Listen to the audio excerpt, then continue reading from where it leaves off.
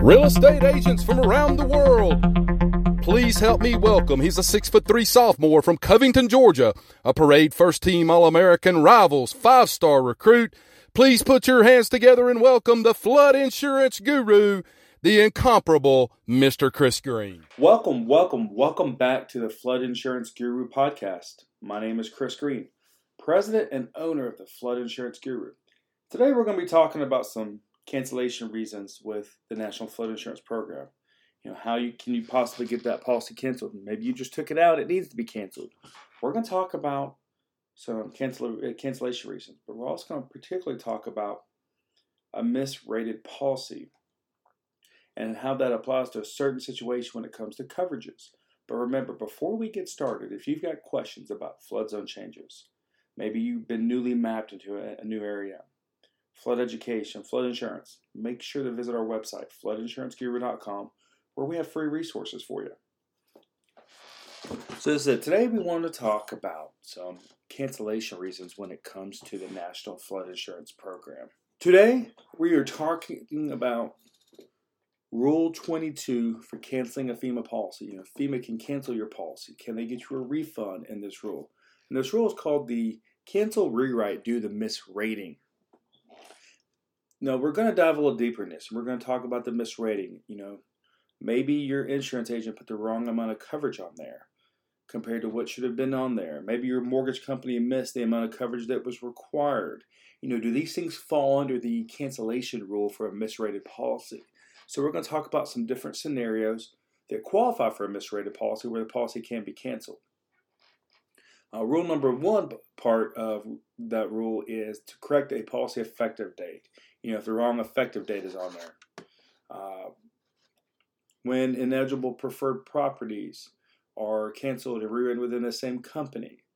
To cancel a standard rated policy that is eligible for the preferred program due to a misrating.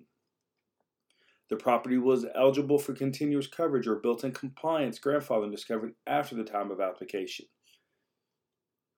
When system constraints prevent a legitimate correction. Refunds resulting from this cancellation must be applied to the rewritten policy prior to any refund being generated.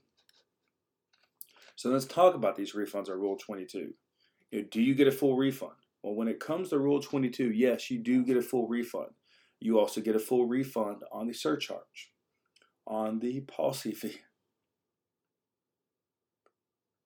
So those are things to remember. You know, what about commissions? Commissions, if paid out to someone, are also fully reduced. So those are things to understand on the refund. But let's talk about the issue we first discussed today. You know, what if it's quoted with the wrong coverage? Is this considered a misrated policy? And in fact, this is not considered a misrated policy because it wasn't the wrong flood zone. It wasn't the wrong type of property.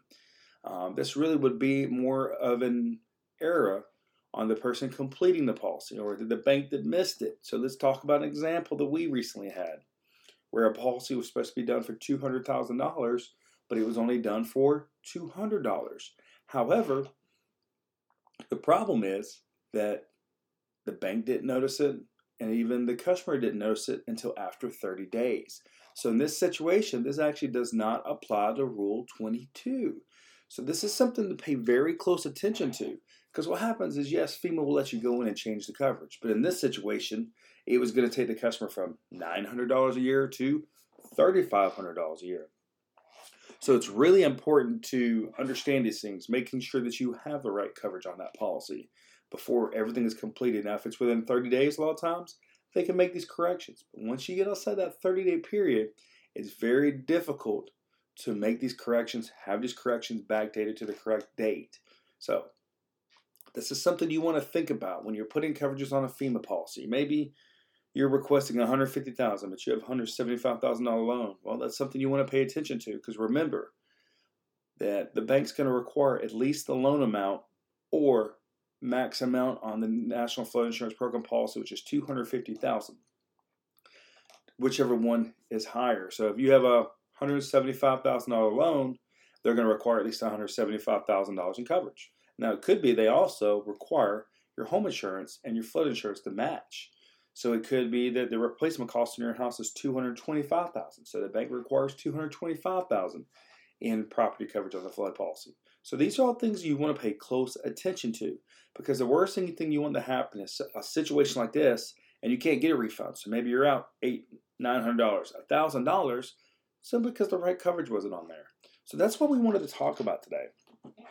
Does the actual dwelling amount or the building amount qualify for a misrated policy and a refund with FEMA?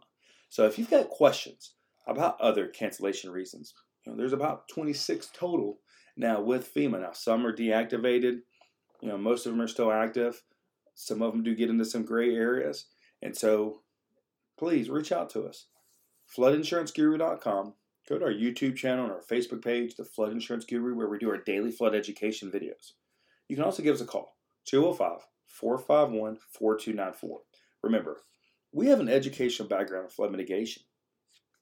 This means that we can help you understand your flood risks, your flood insurance, and mitigating your property long term to help you minimize flood losses and flood premiums. Thank you.